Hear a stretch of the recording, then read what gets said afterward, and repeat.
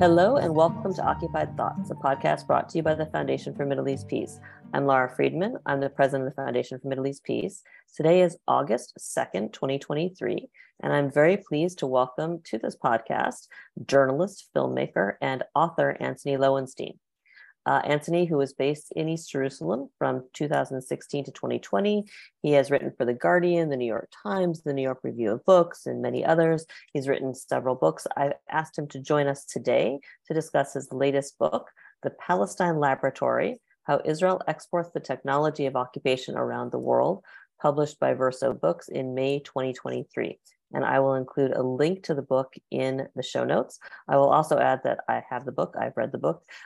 It is compelling. It is also short compared to a lot of people who use a lot of extra words to say what they want. So people really have no excuse not to read it. So welcome, Antony. Thank you so much for having me. Great to be here. And Antony is joining us from across the world. It's, I think, 11 o'clock his time, 11 p.m. So thank you for that as well. He is in Australia. Okay. So Antony, just to start us off, I gave a tiny bit of bio information for you. Can you talk a little bit more about yourself?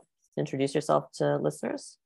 I can. So I was born in 1974 in Melbourne, Australia. I'm Jewish, although I call myself these days an atheist Jew. So I don't practice my faith.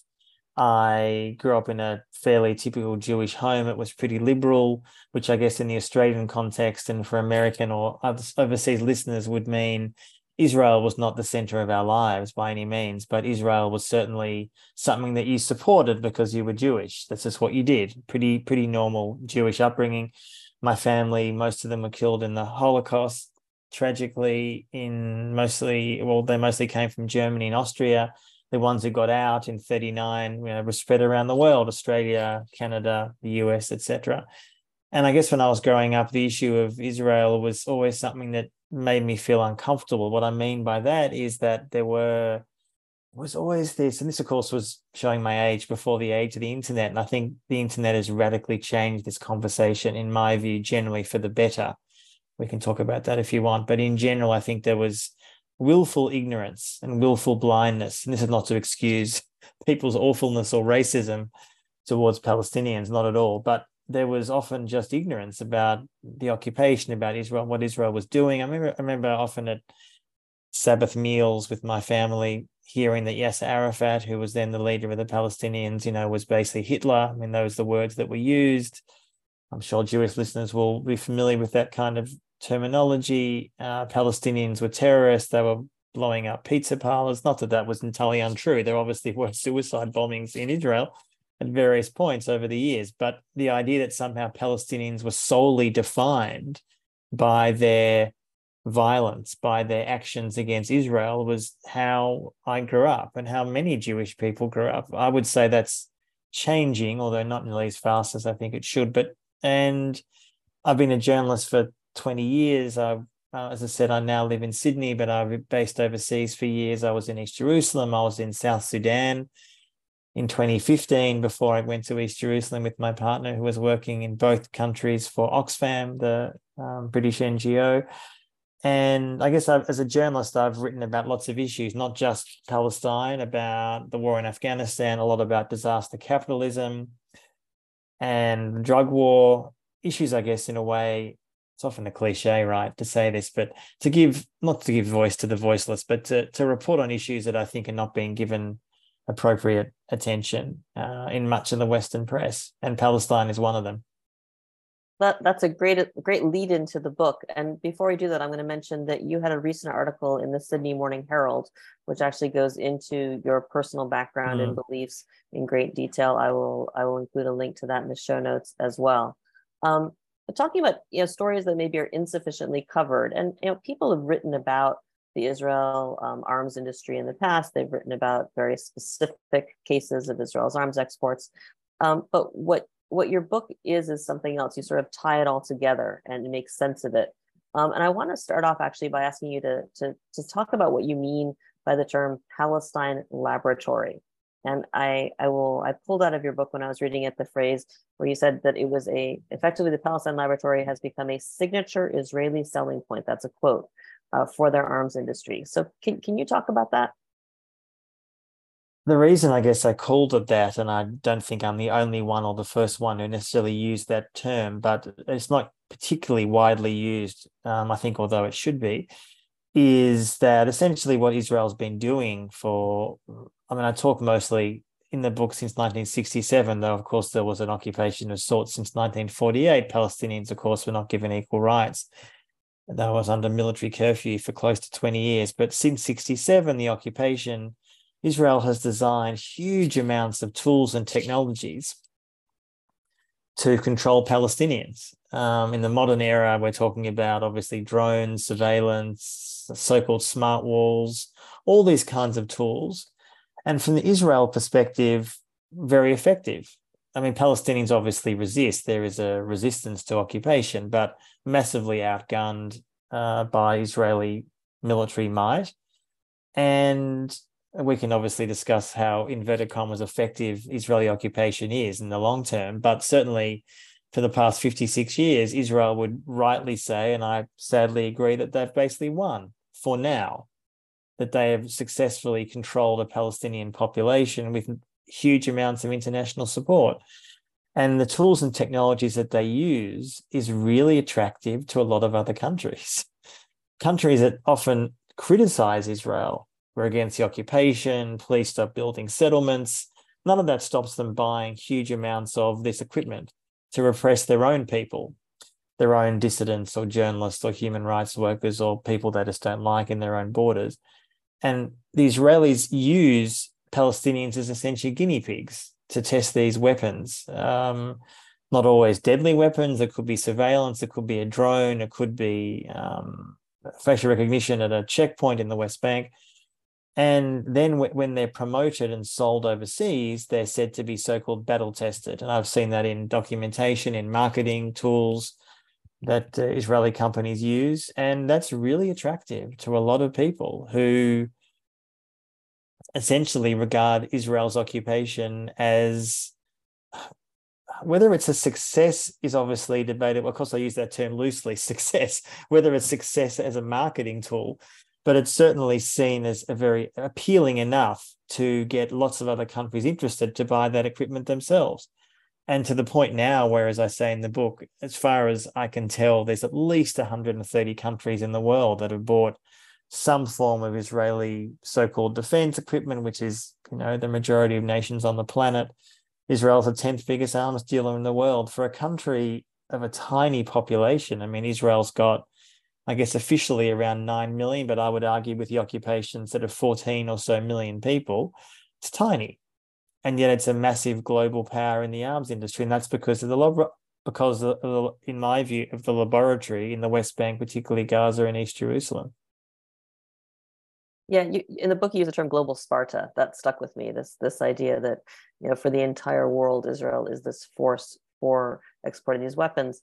I find the term Palestine Laboratory both chilling and just objectively so accurate, as we've seen, whether it is in wars with Gaza or assaults on Gaza, or whether it's seen with just the day-to-day management of checkpoints and crossings, or with the surveillance.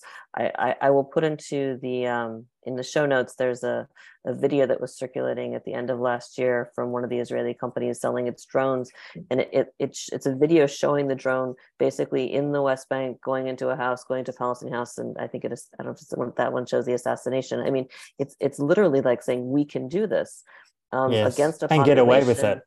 And exactly. Get away with and it's against it with the Palestinians being a population who have no legal rights to challenge what is being used against them, no ability to push back, no access to any accountability whatsoever. There's no one speaking for them in the Knesset saying you can't do this. They don't have that sort of accountability, which makes them absolutely guinea pigs for testing it. I'll also put links. There was an article in Times of Israel from June 2023. Israel arms sales doubled in a decade, hit new record of 12.5 billion in 2022. And another one about Israel ranking 10th in the world in arms exports over the past 5 years. So global Sparta indeed. So I want to dig a little bit deeper, and you cover this in the book, and I know you've covered this in some other podcasts, but I want to dig more into this. I don't think a lot of people understand the interplay between the public sector, the IDF, the intelligence community in Israel, and the private sector. Because when we're talking about arms sales here, we're talking largely about private sector sales, but they are, I think, part of the weave of they're woven in with the Israeli government. Can you talk about that a little bit? Yeah, what Israel does, which is what the US does too in that way, is that when companies like Lockheed Martin or Raytheon, viewers will be aware of those leading US companies. They're private in a way. They have boards, they make profits, etc. But they're an arm of the state. I mean, they were used hugely by the US in Iraq and Afghanistan. They're used now extensively in Ukraine, making huge profits from that war there. And Israel is very similar. You have all these private companies, nominally private, as I said, they have boards, they have profits or not. They're usually veterans of the IDF, often veterans of Unit 8200, which is the intelligence arm, essentially Israel's NSA. NSA obviously is the world's biggest intelligence unit, really, run by the US government, of course, which was exposed by Edward Snowden 10 years ago. But Unit 8200 is kind of the equivalent, not quite as big, but large. And huge numbers of those people are encouraged while they're in there to, once they leave, to develop technology, surveillance, tools, whatever it may be, to promote, I guess, their experience, to show off their exploits, so to speak. And those connections that they've had during those years of military service are then very important to be used by the Israeli state to promote those products globally. So it's not simply a question of company X goes out into the market, goes to arms fairs in Paris or London or wherever these arms fairs are, Tel Aviv as well, and promotes these products, and then they get bought by country X or country Y. I mean, that's happening, but they're regularly promoted by the Israeli government, by the Israeli state. And they're often used, as I show in the book extensively. This could be a drone, it could be a Pegasus, the surveillance hacking tool, phone hacking tool. It's almost like a diplomatic carrot. That's sort of how I see it. Israel is not necessarily putting a gun to a country's head and saying, you must buy our drone. It doesn't quite work like that. But they're using it in such a way as saying, you know that you want to get the best drone in the world. You know you want to get the best surveillance tool in the world. We will sell this to you by private company X, being battle tested in Palestine, incredibly effective. Israel, as I say in the book, and this fact just came out just before the book went to print, as far as we can tell, Israel has never really rejected one serious arms deal in the last 2 decades. I think it actually is even longer than that. Not one. Now, that doesn't mean necessarily that every single Israeli private company that wants to sell something necessarily sells it. In other words, they have to obviously, in theory, Israel has a mechanism by which a body oversees what gets approved and what does not. But the facts show that everything basically gets approved to pretty much every regime on the planet. And people have often asked me, who is Israel not selling to? I mean, on one level, we actually don't really know. We actually don't know. The presumption is not North Korea, not Syria, not Iran, although Iran was massively a customer before 1979. But most countries in the world are a potential market. So these private companies are private in name only. And they, in some ways, they are providing the so-called credibility to the Israeli state, because Israel's promoting itself not just as a country, it's promoting itself as a nation that can, as you say, is a global Sparta. This was happening before 9/11, but it massively accelerated after 9/11, right? Where Israel was said to the world, we've been doing this for decades. And in some ways, as I show in the book, I thought, and I guess I didn't articulate it as well as I think I have in the book. In other words, I thought about this a long time before the book came out, that Israel really, so much of what the US did post 9/11 was the Israeli playbook. And that wasn't just how they behaved in terms of torture and rendition and all these kinds of things. It was also the use of private military companies to actually promote their agenda, to promote an occupation, which may have been Iraq and Afghanistan in the US's case, where the US was using Iraq and Afghanistan to battle test weapons. I mean, so many of the weapons and tools that the US was using in those two theaters have ended up on American streets, used by American police forces. Israel's doing something similar. America obviously is the world's biggest arms dealer. It sells 40% of the world's weapons, and Israel can't compete with that and arguably never will. But the interplay between the private and public in Israel is disturbing because the occupation is a key selling point, as in the US, the occupations of Iraq and Afghanistan were key selling points for the last 20 years. Yeah, no, you argue this and explain it very powerfully in the book, and I don't want to try to just summarize it here, but what you argue it very, very well in the book. I want to dig into a little bit. You look a lot in the book at Israel's longstanding record, and longstanding I mean going back to like South Africa days of selling weapons and technology to anyone, and to bad actors. And this has been documented in the past, and there's been freedom of information efforts inside Israel, particularly on the South Africa case. And we're talking here about the export of weapons and technology developed in the Palestine Laboratory, weapons and technology developed to control and suppress Palestinians and surveil them, and exported to arguably the worst actors in the world to do the same things to their people. What I want you to talk about that a little bit and give some examples. I know you have a lot of this data in your head, but I also want you to sort of connect the dots here to, I have to make the moral connection between a country that part of its governing ethos is that it's okay to use these things, and how that connects to a complementary government ethos, which says it's okay to export them to people who are going to do the same thing, hands off, we're not responsible. Can you just tie that up together? Including, by the way, to regimes that were openly anti-Semitic. I mean, this is something that a lot of people, since the book has come out, have been pretty shocked about, that there were regimes after 1945 that often were helping Nazi war criminals, Argentina being a good example of that, and known to be anti-Semitic during the years of the dictatorship. This is decades ago now. Often would torture Jews specifically because they were Jews.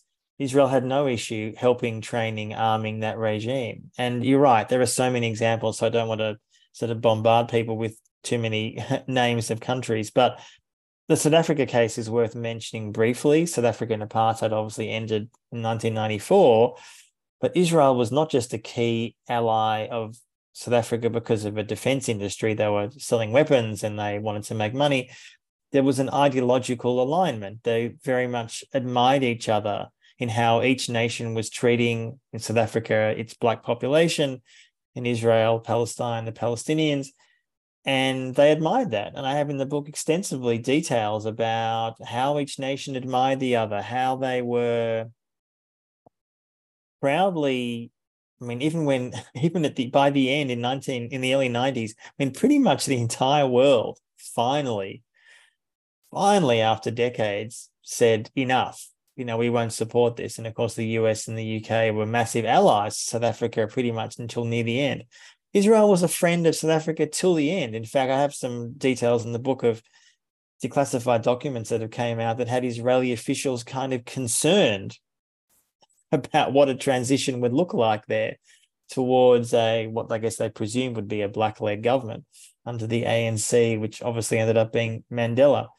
And this was a very similar view, in fact, to how they thought about the transition in 1979 in Iran under the Shah. The Shah, of course, gets deposed by an Islamic, what turned out to be fundamentalist regime under, Khomeini. And there was concern and, in fact, weird optimism that maybe they could keep selling weapons to the Iranians under an Islamic regime. Now, obviously, that hasn't happened, as far as we know. It didn't stop them selling weapons to, where do I begin? Myanmar for decades, particularly in the last decade or so. And Myanmar obviously has committed genocide against the Rohingya Muslim population. Often countries that the US was engaged in a dirty war with in the 70s and 80s, so Guatemala, Honduras, Colombia, nations often were committing heinous human rights abuses. Guatemala was committing genocide against its indigenous population. Israel was training their forces. And you have quotes in the book, which I didn't know about until I was researching, including, and I think it was, if I recall, CBS News, as mainstream as you could get in the US, saying around the early 80s that the Guatemalans were really looking to Israelis for advice in so-called counterinsurgency. Help us, please, Israel, fight our terrible indigenous populations. Well, that population, there was an attempted genocide against those people. And I think one thing that really comes up time and time again in the book, and I talk about it to an extent, but I didn't want to sort of hammer the point home. Hopefully people get this, is that this is supposed to be a state that at least self-describes itself as moral. Now, obviously, every nation to some extent does that. The US obviously says, it's the greatest country in the world. And okay, we can question whether that's true. Every country has myths about its existence, about its birth. Mostly they're all bullshit, of course, but every nation has that. But Israel, particularly, born in the ashes of the Holocaust, a people, 6 million or so were killed, a Jewish population that was just struggling beyond belief, that within 10 or 15 years of its birth was selling weapons to some of the worst regimes on the planet, which has continued to, now. I mean, that to me, as someone Jewish, is just the most horrific legacy. And I have to say, unlike the US, with all its problems and faults, there is far more transparency within the US about where weapons have gone, particularly since World War II. In the Israeli system, it's remarkable how few whistleblowers there actually have been. Very, very few. Classified documents often stay that way. Yes, I have in the book a lot of declassified documents, but there is so much we still don't know. I give a few examples in the book I open the book with an example of a man who lives in Israel now, who sounds like a sort of a lefty Jew, but grew up in Chile, and Pinochet comes in 73. And of course, the Americans supported Pinochet during Kissinger, as did Israel. And they're still really unclear what support did Israel provide. It was definitely weapons and support, that we know. But all those details are unclear. And this man, along with some other survivors of that regime, were trying through the Israeli courts to get some kind of explanation. Release the documents, please. Stonewalling. And that, to me, I think speaks to how little we know. We know enough of the facts, but there's so much we still don't know. And I think that really is a sense that Israel, in one way, is unbelievably arrogant, but also actually I see Israel as a profoundly insecure state. And both can be true, right? You can be profoundly arrogant, but also weirdly unsure about your past and unsure about your future. And I actually haven't met that many countries where that feeling exists. Obviously, there are some states that are very insecure. Of course, Afghanistan, Honduras, places I visited for work. But Israel has this real sense of, I think, still, I don't know if it's, what's the term for it? It's a existential. Yes, I mean, also there's existential questions around Israel's future, which we'll get to. That's for sure. But there is still something, they don't want to acknowledge the history. I'm talking about, not even talking about ancient history, I'm talking about history in 48. I mean, so many documents from 48, Israel refuses to release. I mean, it's just, that to me is only a sign of insecurity. I don't see it in any other way. Yeah, I agree. I mean, I want to, there's so much I want to dig into here, and we don't have unlimited amount of time because I want to be respectful. It's getting towards midnight your time. Let's talk a little bit about surveillance tech, which is the hot issue today. Drones and surveillance tech are really the two hot issues. I want to talk about surveillance, and what I and other people have talked about, and you talk about, is the panopticon, right? Building out technology that basically lets a state see and control the privacy of everybody, or eliminate privacy of everybody. Can you talk about Israel and the role of, you have, again, you talked about the technology, the crossover between the unit in the IDF 8200, where people basically specialize in building this tech, and then they come out and they found companies and they build it out for commercial purposes and monetize it, and then it's turned into a tool of transactional diplomacy by the Israeli government. Talk about that industry which has gotten so much attention today, not just because of the killing of an American Saudi resident, Jamal Khashoggi, who was tapped by Pegasus, but others too, and the impact of this of I want to say Israel is not the only country developing this tech, but Israel is clearly the leading edge. Yes. It feels like, you have to make an effort when you're writing about the subject to not make it about Israel. I'm always struck when members of Congress write letters of concern about surveillance tech and manage to not mention Israel as they cite 3 different Israeli companies. So can you talk about that a little bit? Yeah. I mean, as a lot of listeners, of course, will be aware of Pegasus, so I don't want to talk too much about that. But one of the things that's really frustrated me about the coverage of Pegasus in the last years, and there's been some good reporting from the Washington Post, The Guardian, and some French outlets about Pegasus. They got a leak of all these phone numbers, and it was clear that Pegasus was just insanely ubiquitous in so many countries. We still don't really know how many countries Pegasus is used in. I'm going to say in the, under 100, but no one really knows for sure. I think in the book, maybe I've got a figure of 70. I'm happy to be corrected, but around that, it's a lot. And of course, there's huge numbers of other companies that are also doing exactly the same kind of thing, and they've got less bad press. And in fact, they're the companies that may well succeed into the future because NSO Group is in financially bad straits. They're having trouble raising money. They might collapse tomorrow.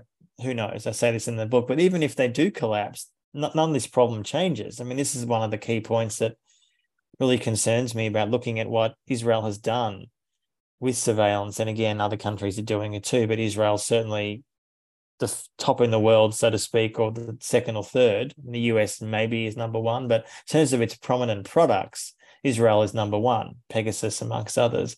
There's no regulation.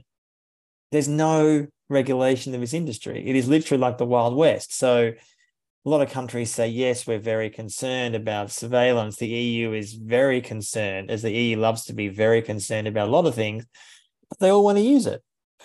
They all want to use this technology. Now, doesn't mean, therefore, you can't regulate. I mean, that's like saying years ago, people were desperate to use chemical weapons or nuclear weapons. And of course, there's regulation, although it's far from perfect. One of the things that I think Israel has done very successfully from its perspective, and this comes out through either increasing mass use of facial recognition, biometric data gathering in particularly Hebron and other areas in Palestine itself, is that example of trying to get complete surveillance and information control over all occupied people, so roughly 5 million between in the occupied territories, is kind of like, to an extent, although in a different way, what China is doing to its citizens. Obviously, China is a massively larger country, and China is probably, I'd say now, I think it's pretty inarguable, probably has the most sophisticated surveillance of its citizens in the world. I think it's probably uncontroversial to say that. But in terms of the surveillance technology that a country is selling, Israel sells far more of that technology than China does. China is starting to do that as well. And I talk about this in the book, right? That I'm really concerned about this sort of double standard. If China sells the technology, we're very concerned in the West. We should stop it. It's outrageous. How dare they do that? And they're right. They shouldn't do it. And it's a repressive state, obviously.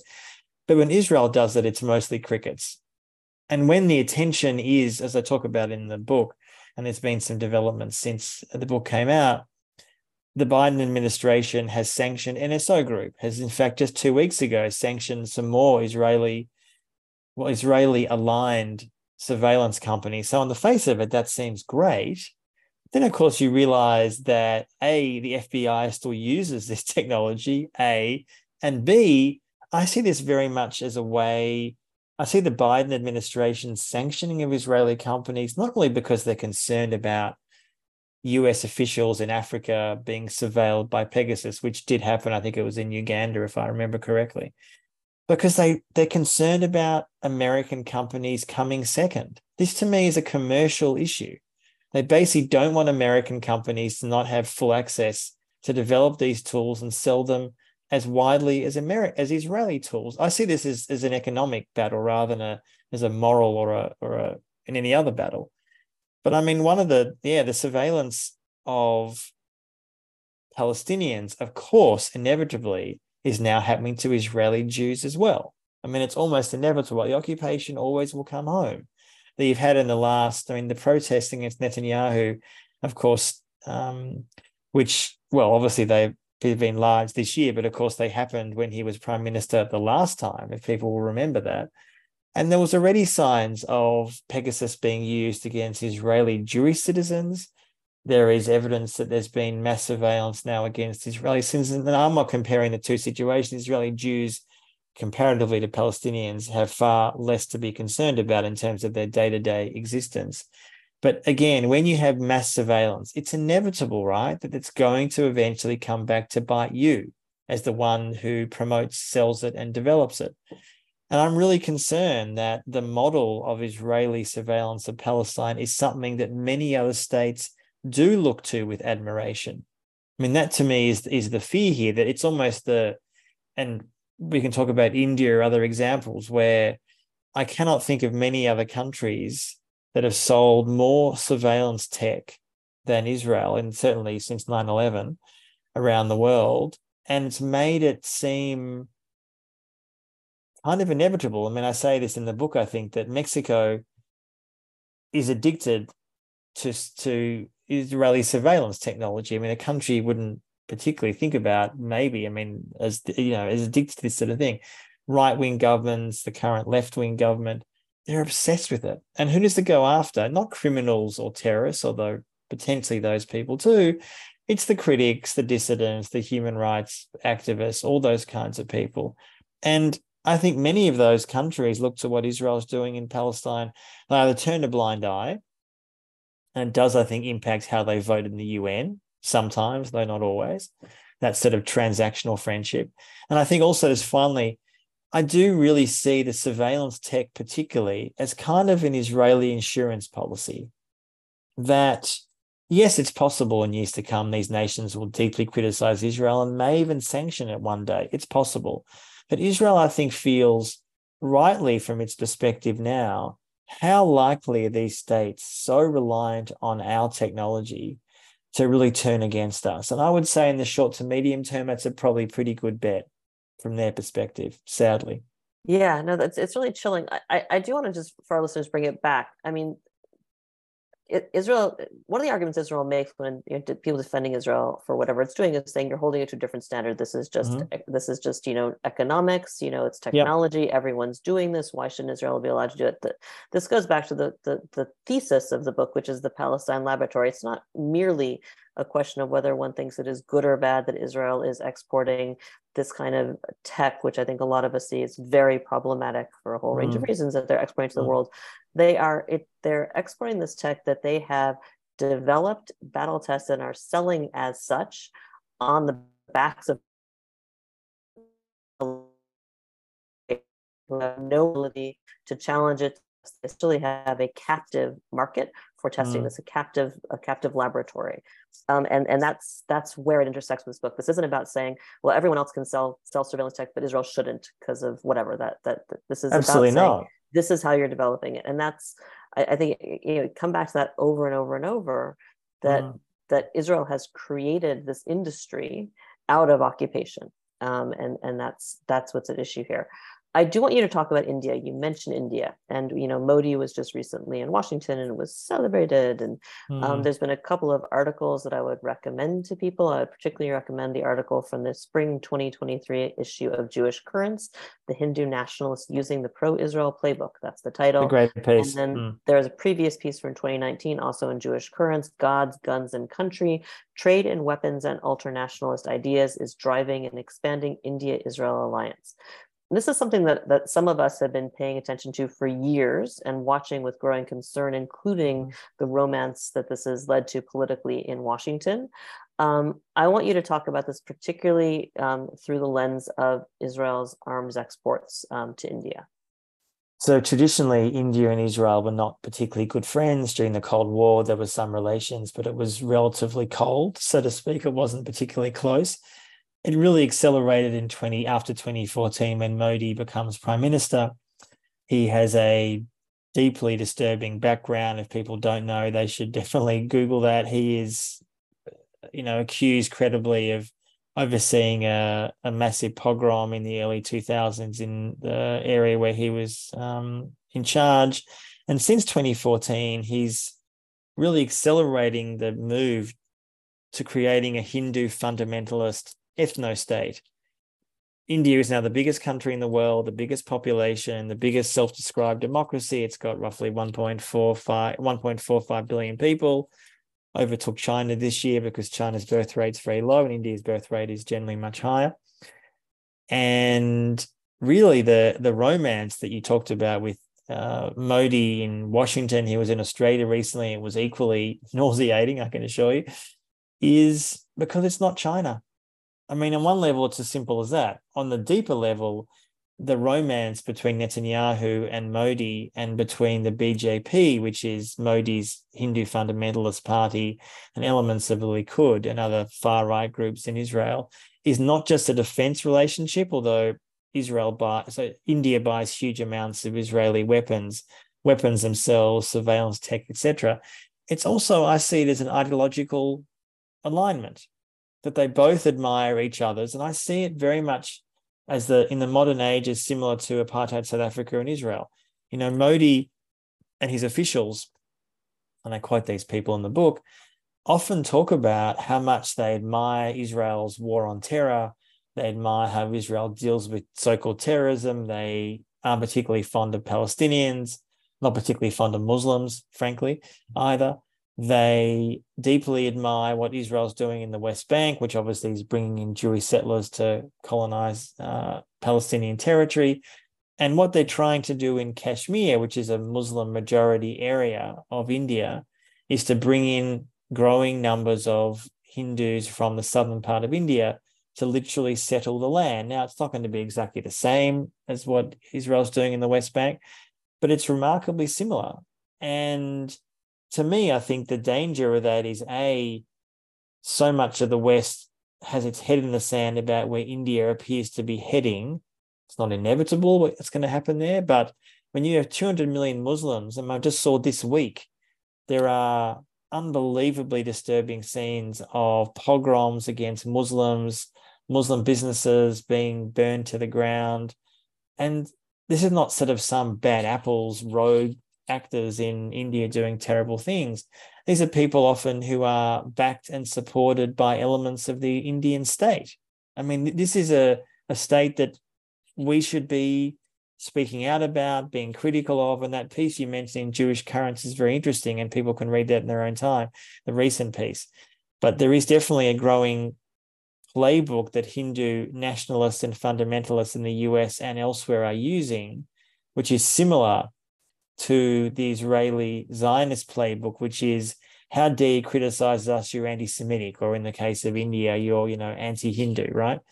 And I think that kind of, when I see it as an ethno-nationalist love-in, India and Israel being the most prominent, but there are a range of other countries that are also doing it. And I think one of the reasons I wrote the book is that to make people aware that it's a warning that there is a growing surge in ethno-nationalist nations that are proudly ethno-nationalist. Israel and India being the most obvious. There's obviously Hungary.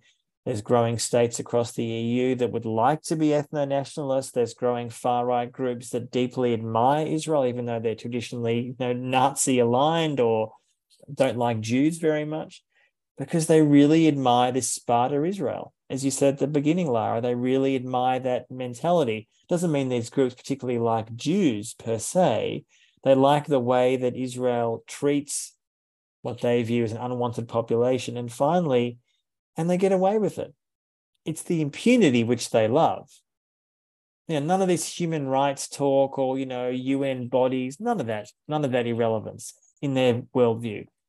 And in some ways, it's something I think that really, threatens the possibility of some kind of democracy in many countries. Because if someone like a Donald Trump wins in your country next year, or someone like him, and most of the Republican candidates apart from him are frankly pretty terrifying on these kinds of issues, I think there is definitely going to be a huge acceleration of an attempt.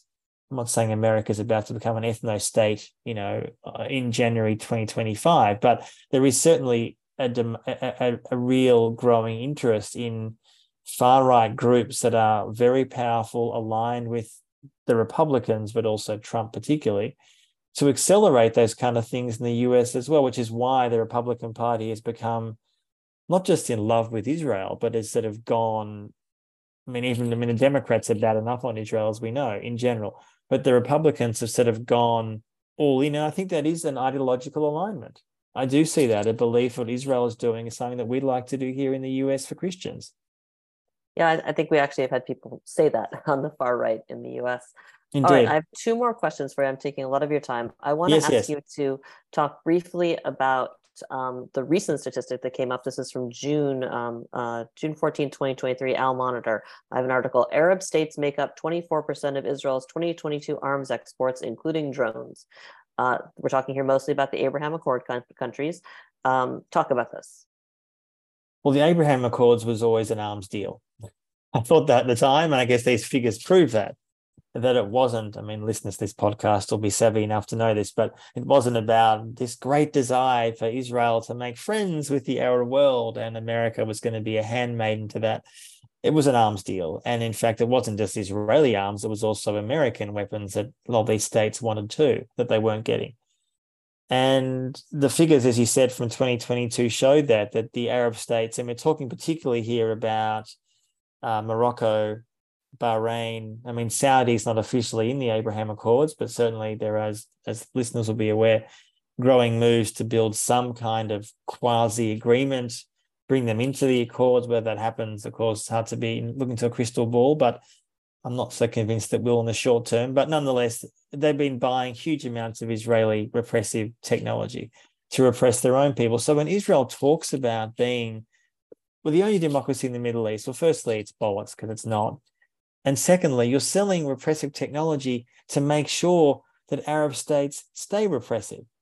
So firstly, look in the mirror. I mean, obviously, Israel knows that, but I think it needs to be called out. And I think what you will find in years to come, almost certainly, is a growing, that though the percentage of Arab states buying that tech will increase inevitably, A.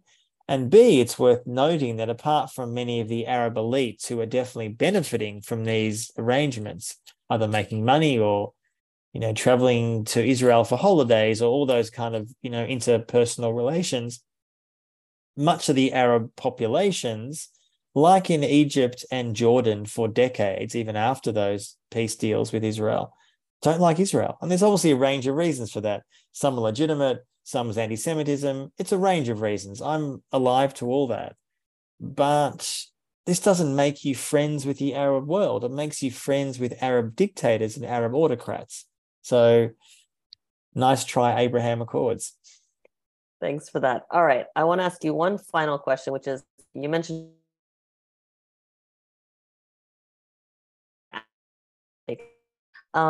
so in your book, you conclude with the obviously accurate observation that so far Israel faces no obstacles or consequences for treatment of Palestinians, which includes using Palestine as a weapons and surveillance tech laboratory. But you also observe that this is changing, could change, may change. Talk about that. Look, I think in the short to medium term, and again, it's always difficult to look into the crystal ball, but in the short to medium term, when I say short to medium term, I guess in the coming decade-ish, I guess a lot of it depends. Of course, the caveat is always if the current Israeli government, or roughly the current government, stays in place. Not that I think particularly if Benny Gantz or Lapid come into power tomorrow, much is going to change. Some things would, but I mean, the occupation, as listeners will be aware, wasn't that different last year when they were in charge. I mean, let's face it, it's more brazen now and they're more arguably honest about what they want to do. If that government stays in power, this timeline might accelerate. But to me, in the short to medium term, I don't see huge amounts of pressure on Israel to change. I don't. Because I don't see where it's going to come from. I don't see it coming from the Arab world, Arab leadership, I should say. The EU is mostly toothless and, of course, is the biggest trading partner of Israel and is pretty keen to maintain that. The US is always a bit of a wild card. If a Republican's in power for, 8, 12 years, then frankly, God help us all. If it's a Democrat, maybe possibly there's a bit more room for pressure or maneuvering. I'm not saying with Biden, but maybe someone else. Don't ask me who that would be. I have no idea. You tell me, being an American. But I think I say that because I think in the short to medium term, Israel feels rather comfortable. What I say in the book, though, is that there is a growing, not just BDS, which I think is growing, although far too slowly in my view, but there is, I think, a growing sense that many investment firms are increasingly talking about within their own circles. I'm not talking about left-wingers pressuring them, well, that's happening too, that at some point, who knows when, as is starting to happen around climate change, where a lot of big investment firms will not invest in companies that are working on fossil fuels, Palestine will become that toxic issue at some point as well, that we're not going to invest in companies that are building the settlements, that are operating in the settlements. Now, that's happening on a small scale. I give some details of that in the book. It's not happening on a massive scale. Israel does not feel economically concerned about that. And I don't think also, and to me, so I guess the hope also is that I do think that Israel's Achilles heel to some extent could be the global Jewish diaspora. It could be. Now, I'm not saying that, APAC is going to suddenly wake up and, realize how awful it's been. But I think there is, as I've often been saying, there's like an insurgency. I really see it that way in the Jewish community. I mean, there's no doubt about that. Now, politically, it's not having huge amounts of impact yet. I think it will. I think in the Democratic Party, there is some room for movement and pressure. And I do think there's more, how do I put this? I think there is more, it's going to be more and more difficult for even the senior Democratic leadership, who are mostly in their 70s and 80s, to defend or justify a government that is moving, in my view, in Israel towards full-blown theocracy. I mean, that's their vision.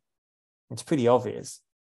And I don't think in the short to medium term, the arms industry is really going to be that affected by that in Israel. I know people talk about the startup nation might be impacted. Like, I see all these stories in the American media and I kind of laugh, saying, you do know what the startup nation principally means, right? It doesn't only mean this, but it's principally about the defense sector. And even if some people leave, and some are, and you read, every second day in Haaretz, there's some story, right, about, liberal Israeli Jews looking for a second passport. Even if there's some move for those people to leave, I just don't see the defense industry massively suffering in the short term. I don't. So I guess the hope to me is the Jewish population putting pressure, BDS, and investment firms that also I think might wake up. And I guess there's also some hope, maybe naively, that the ICC might get off its ass as well, but we can live in hope. Yeah, we can. I think it's important to look at these ideas of what is possible and not get too completely bogged down in defeatism here. I agree. But I will say, looking at the amount of energy and effort being put into preventing them, being put in from people who are defenders of the status quo, defenders of Israel, defenders of the Israeli government, of its policies, the amount of energy being put into trying to shut down the seeds of the trends you're describing suggests that they're at least a little bit worried. So if that maybe is a source for hope. All right, I've taken far more of your time than I promised I would. I want to thank you, Antony, so much for sharing your time and your analysis. And I want to thank you for writing this book, which I really do hope people will read. It is absolutely worth the time. It is quite riveting. Thank you to our listeners for tuning in to this episode of Occupied Thoughts. Please make sure to check out the FMEP website, www.fmep.org, for resources related to this podcast. I'll be posting a whole lot, and also other great content related to Palestine and Israel. And please make sure you stay subscribed to this podcast to stay up to date. We're on iTunes, SoundCloud, and Spotify, and you can also watch video versions of these podcasts on YouTube. So with that, I'm going to sign off. I'm Lara Friedman. Until the next episode of Occupied Thoughts.